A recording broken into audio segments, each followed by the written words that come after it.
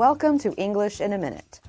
When you throw a boomerang, it comes right back to you. That might help you understand this saying, what goes around, comes around.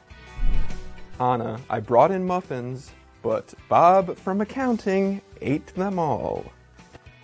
Well, that explains it. Explains what? Bob is in the hospital with a muffin stuck in his mouth. Well, what goes around comes around. Bob's gonna think twice before eating muffins meant for everyone.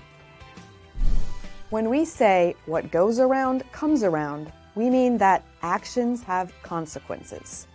So if you behave in a bad or dishonest way, something bad or unpleasant might happen to you later.